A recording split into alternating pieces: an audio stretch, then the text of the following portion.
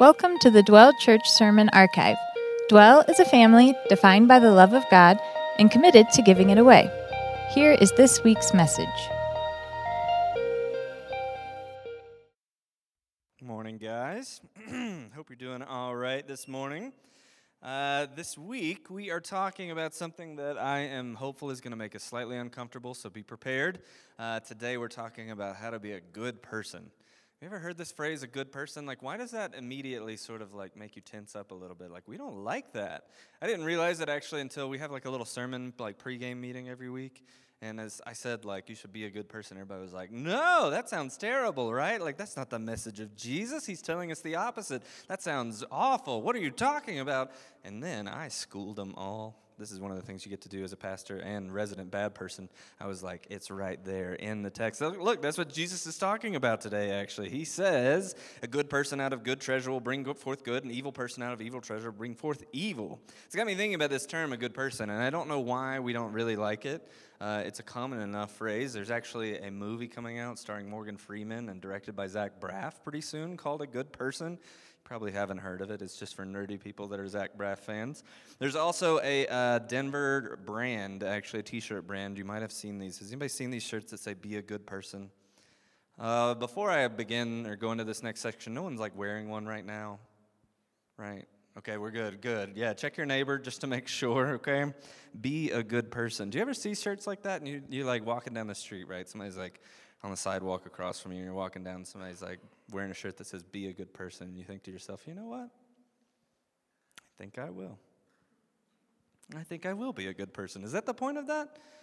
It actually happened in a similar way, and this is kind of difficult for me to really admit, but I actually used to really, really hate people that looked different from me. I mean, I hated them. And one day I was watching a football game of all things, and I saw this little piece of plastic on the back of their helmets, and it said, end racism. And in that moment, I stopped. I wasn't racist anymore. I was done. I was changed, right? And I think that's about the effectiveness of this Be a Good Person t-shirt brand, right? Like, it doesn't really work that way. And in fact, it makes us feel like a little bit queasy and weird, right? It's a super weird thing that Jesus here says there are good persons and evil persons. It seems very like binary for Jesus, right? Like, he's like, there's only two options. You're either a good person or you're a bad person. Which is also complex for us living in the year 2023, because if you've seen a movie or a TV show in the past 10 years, you know there are no good persons. There are only good persons and bad persons. Good people are people who have had trauma and overcame it to become the hero of the story.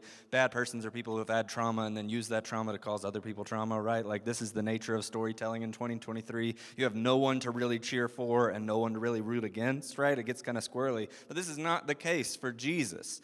And so I say all of that to say we've got a little bit of a hill to get over to even wrap our minds around what Jesus is trying to tell us today. When he says that there are good people and bad people. Good people have good in them and bring forth good. Bad people have an evil treasure inside of them that brings out evil. Now you may be thinking to yourself, this is good news for me. This is good news for me because I'm good people, right? Like, people are always saying that to me. Like, I show up and they're like, hey, do you know Josh? He's good people, right? I hang out at a lot of, like, mafia bars, in case you haven't picked up, right? Like, I walk in and they're like, Josh, you old gabagool. It's good to see. Oh, they have squeaky voices. It's part of the impression. They say, Josh, you old gabagool, you old so's and so's. How's your mother? Now, this guy, he's good people. Wow, was that good or what? Maybe I need to read the end racism thing again. Can you be racist towards Italian? Anyway, I don't want to get lost. So we're just going to keep on moving. You and me, we're good people. At least we want to be. That's why the clothing company is so appealing, right? There's something inside of us that wants to be good people. We want to be a good person. That's like this rudimentary kind of like basic human desire. That's why I think it's so appealing and easy to like talk about. We want to be good people. We think that we are good people. We probably are good people. We know we're better than some other people, right? No. And this is where it gets hard. Paul says this in Romans 3, verse 9. He says, what then? Are we Jews any better off? No, not after all. Not at all. For we have already changed that all. Oh, sorry. I'm going to start this over. I've ruined that completely. What then? Are we Jews any better off? No, not at all. For we have already changed that all. We've already charged that all, both Jews and Greeks are under sin. As it is written, none is righteous, no, not one. And then down in verse 23, he says, "For all have sinned and fall short of the glory of God." So which is it? Is Paul right or is Jesus right? Because it seems here, on the surface at least, that Jesus is saying there are good people and there are evil people, but Paul seems to suggest that there are no good people. You see, that word sin is what makes us not good. And he says all have sinned. To sin is to do something against the will of God. It is harmful to yourself. It is harmful to others. It is in opposition to God's will. And that is what makes us not good. Later on, when Jesus is talking, even he casts some aspersions on this idea that there are good people. He says this after being brought a woman who had committed adultery and was supposed to be stoned. He says this in John 8, verse 7. It says, "As they continued to ask him, he stood up and said to them, 'Let him who is without sin among you be the first to throw a stone at her.'"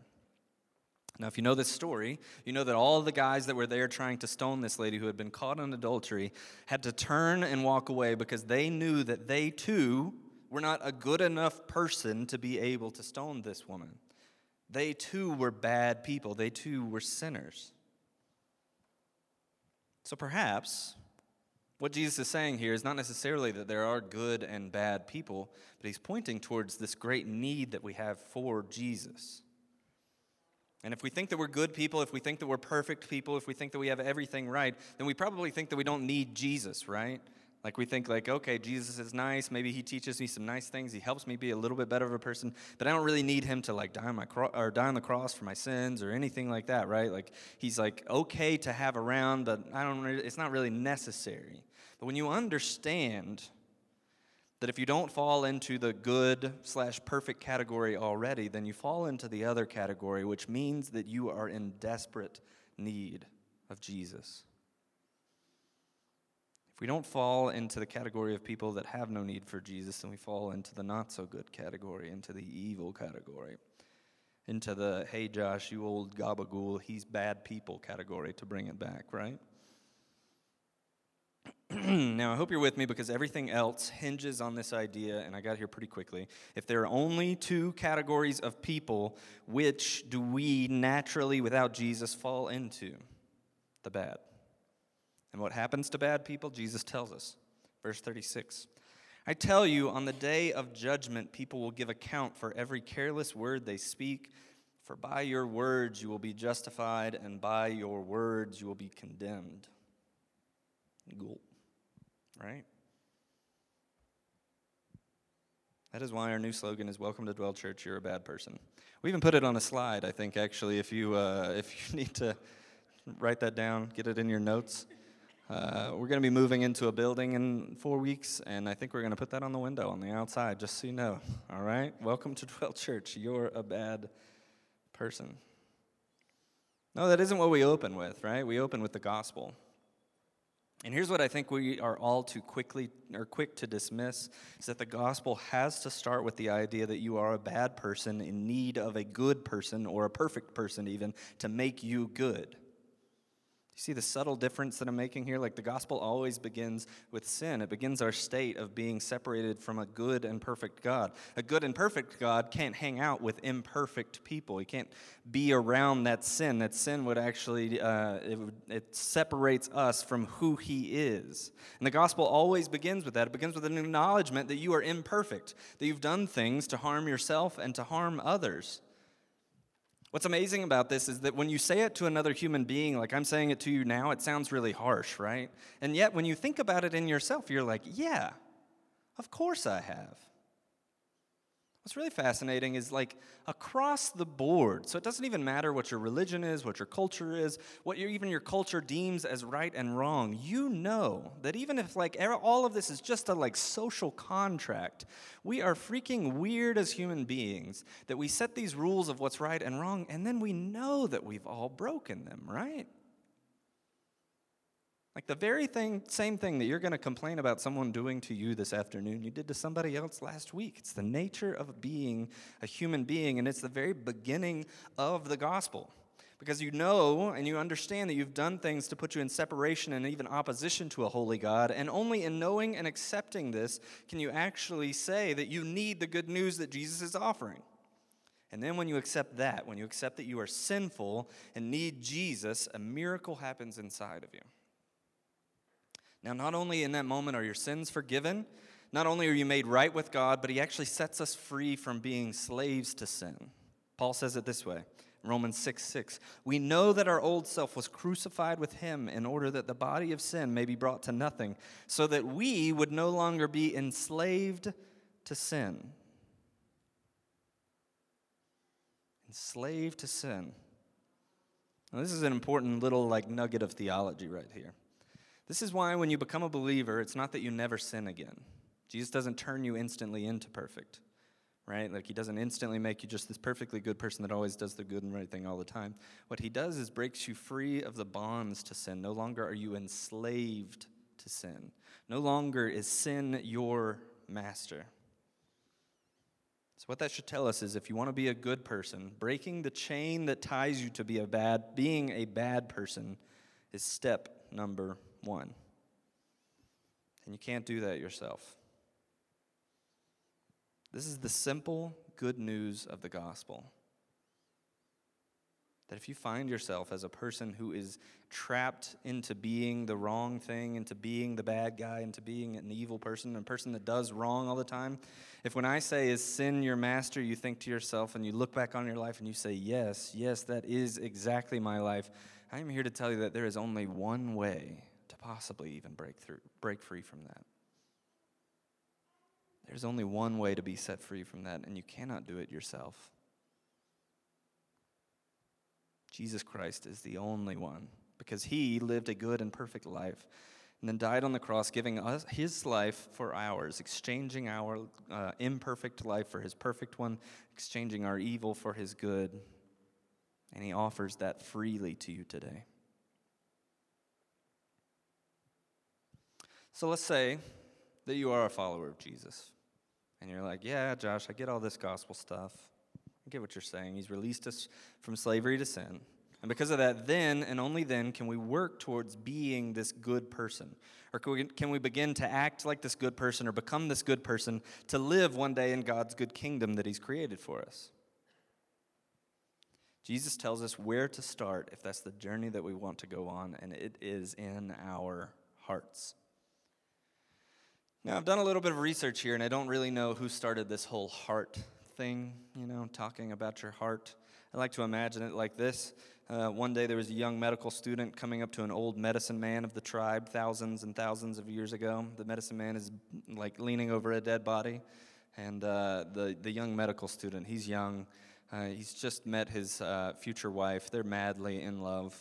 So he walks up to the medicine man. The medicine man is like, oh, yeah, they're looking in this dead body. They're like, yeah, okay, here's where the poop goes, and here's the air pumpers and stuff, and here's all these little stringy things that go through the body. We don't know what those are, right? And so he's showing them what they know back then. And then the young guy is like, yeah, but where does love come from? And the medicine man is like, there, right there in the middle part. That's probably the love part. And the guy's like, why is that? And he says, well, when you stab somebody there, they die the fastest. So that must be it, right? That must be where all of your feelings come from. So the young guy says, oh, it must be true. That makes a lot of sense, right?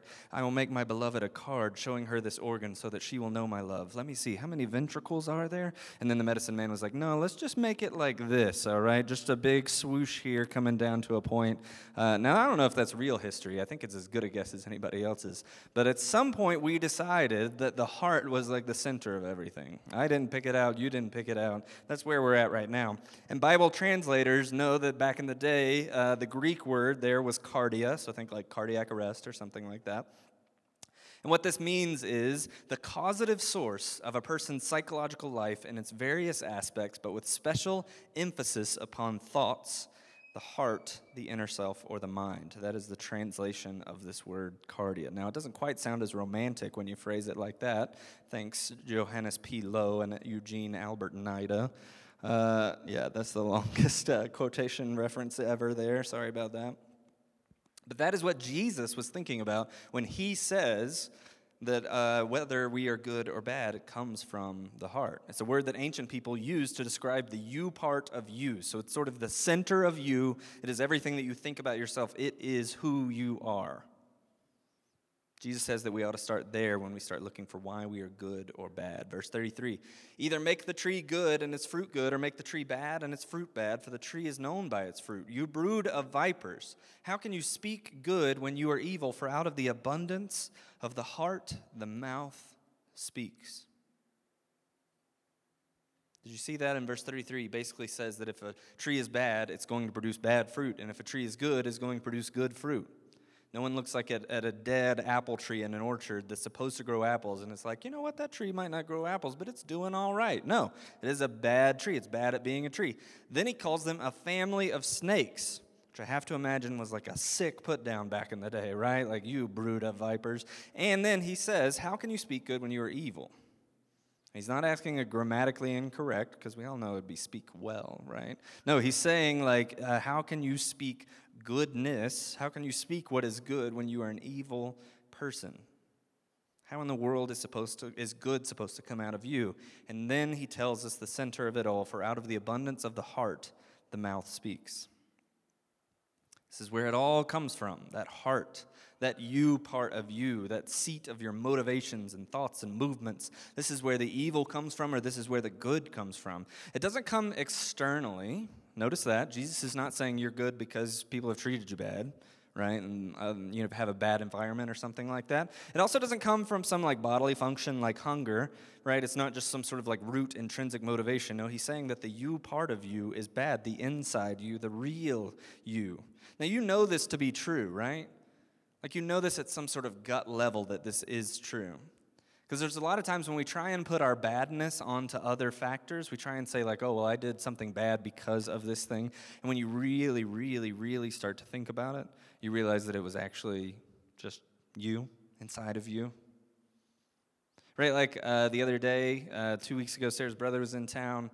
And I got all mad, right? And I was like, man, I don't like these plans that you've made for us to go to a barbecue restaurant on a Saturday.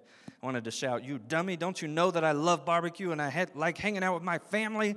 Right? Like, you've been one of those moods, like you're mad, but you have no good reason for it. Like, I love barbecue. It's soft and it reminds me of home and I love it. Right? And I was so mad, and I thought, like, I don't know why I'm trying to ruin this delightful family day that we're having. And as I was sitting there thinking about it, I thought to myself, maybe I'm mad because I feel like I'm not in good control of my life, and so I'm naturally going to get mad at someone else who tries to control it, because I secretly believe that I'm the only one that should be in control, even though I'm too tired and worn out to actually control my life. All of these thoughts are swirling in my head, and I had to be forced to come to this conclusion that the problem is not outside of me, the problem is actually inside of me. Maybe you've had these moments too. Maybe you yell at your kids because you're mad at your boss because he made you feel bad. Maybe you belittle your subordinates because it makes you feel smarter than them and you need that level of pride. Maybe you talk trash about someone else because you think it makes you look better. Maybe, but hopefully not, you're like the Pharisees from last week and you call the Son of God Satan to his face because you're worried that the religious system that you built to keep you fat and happy is going to come crashing down around you. Hopefully not, but maybe, right? That's what Jesus is very directly referencing here. And he lets them know that doesn't come from some sort of external source, that doesn't come from the outside, that comes from inside of us. The problem was from the inside out, which means when I'm not being the good person that I want to be, the problem is me. The problem is inside of me. But I have one problem with that, and it's a big problem. The problem is I love me, right? Like, I'm one of my favorite people. Probably top 10 most days, right? I mean, sure, there are times when I do not love me, but for the most part, I love me. I am interesting. I am a beautiful butterfly. I am an INFJ and an Enneagram 4 and a Gryffindor and a Slytherin somehow wrapped up into one, right? I can't be the problem. I love me. I am so much smarter than those people know that I am. I am so much nicer than anyone would ever believe. I could yell at them and tell them the case that I am nicer than them, right? I am gentle, I am lowly, I am a lot like Jesus, really, when you think about it. I am great, right? Like, I am such a good person. That bad stuff can't come out of me, right? No, obviously. That is not the case. And yet there is a part of us. I know I made an exaggerated case there. There is a part of each and every one of us that believes that. It's that same part of us that gets mad at other people because we think that we're better than them. We came in today to discover that our stuff had been messed with by some miscreant middle schoolers. I have a nice little image. I won't share with you what it is on my podium right now, drawn in Sharpie, so that's exciting.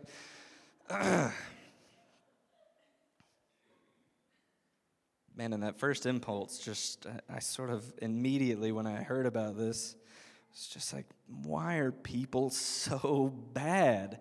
And it's that impulse that believes that I'm so good.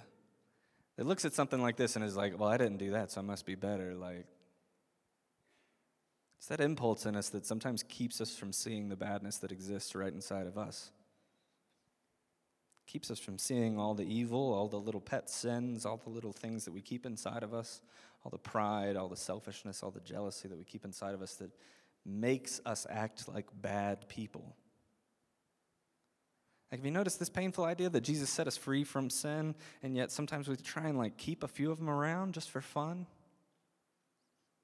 Like it's some sort of pet. Like you might say, like, well, I have it in a cage. It only comes out at certain places, or like people never see me act bad. I'm just sort of thinking it, you know. We don't have to live like this. And I'm not saying that we can become perfect. Definitely can't just snap your fingers and instantly be a better person. But I think what Jesus is trying to tell us is that if the problem is inside of you, then the solution at some point has to start inside of you as well. He says the good person out of good treasure brings forth good. Isn't that what you want to be? The good person out of his good treasure brings forth good. So, how can we be a good person? We've already talked about a couple of these. Step 1, admit you're a bad person. Step 2, accept a good person's death for you. And step 3, let him, Jesus, that good person, change your heart. And that's really what we're after here, right? I mean, if the solution here is just to try harder, we're all out of luck, right? Like, it's not going to work out well for us. But what if Jesus wanted to help? Like, what if he was after your heart this whole time? That somehow the self-sacrificing God of the cosmos was madly in love with you and wanted your entire heart and wanted to heal it and to fix it and to change it and to make you good? What if he was coming hard after you? I stumbled across this quote this week. I can't even pronounce who it's from, but it's fascinating.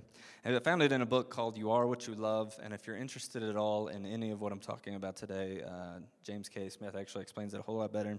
But he quotes this other guy who says, "If you want to build a ship, don't drum up people to collect wood and don't assign them tasks and work, but rather teach them to long for the endless immensity of the sea."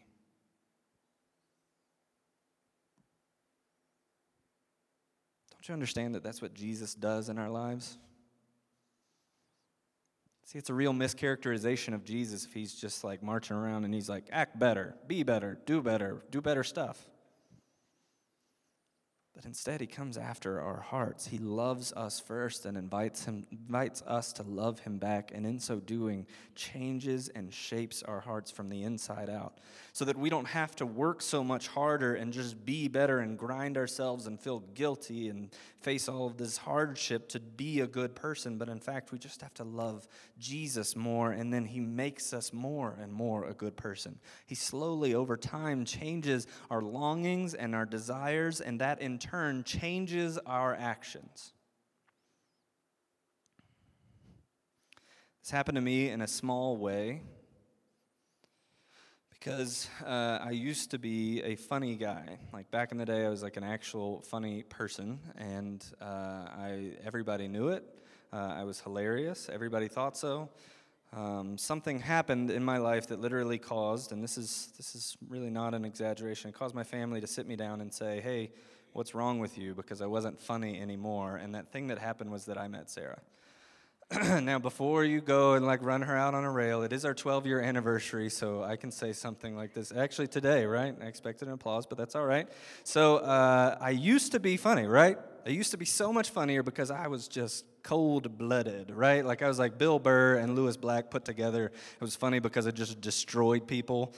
Some of you guys are like, dang, I thought this guy was mean now. And I'm telling you that like back then it just was savage, but hilarious, right? It was not good. And honestly, it's one of those things that you like talk about now, looking back, and you sort of like chuckle about, like, Jesus has done some like real work in me. It was not kind. It was not the way that Jesus actually wants us to live. But I changed. Most of it was because of Sarah.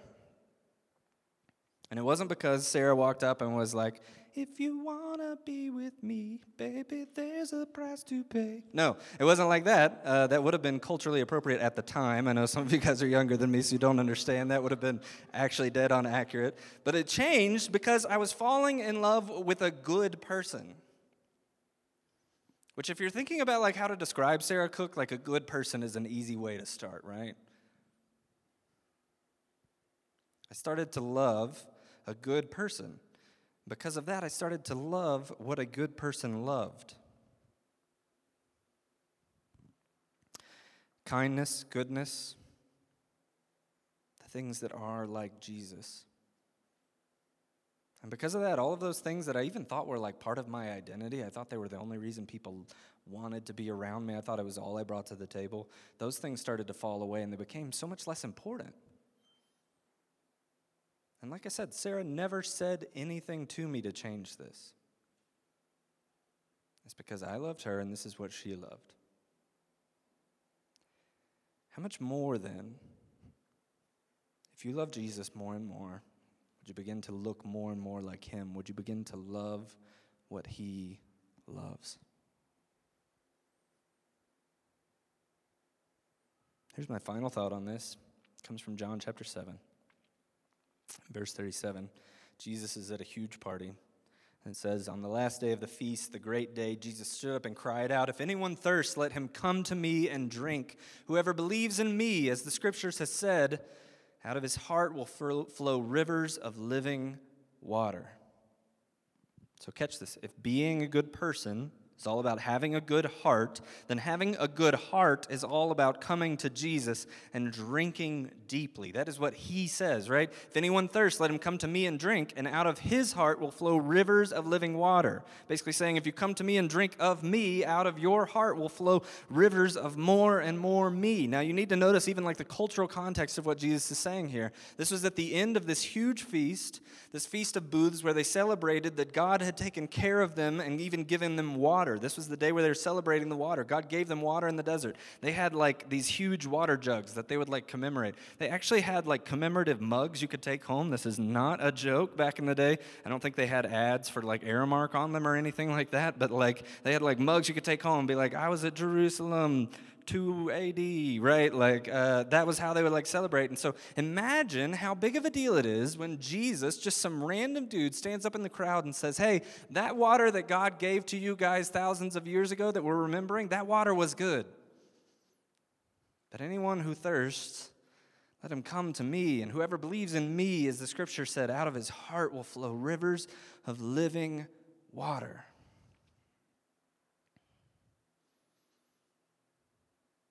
He's saying, I am bringing something better. I'm bringing something better. You don't have to remember when God did something amazing for your people. You can see where God does something amazing in you right now. I am better than cold and dead religion where you are just having a festival to remember a time when God acted. I am actually offering you living water right now. If anyone thirsts, let him come to me and drink, and out of his heart will flow rivers of living water. If I may, I think in some ways what he is saying is, I am better than you working so much harder to be a good person. I am better than all of the ways that you feel bad about who you are now. I am better than all the ways that you're trying to make yourself better. And if you will just come to me and drink, then my goodness, who I am, will flow out of you.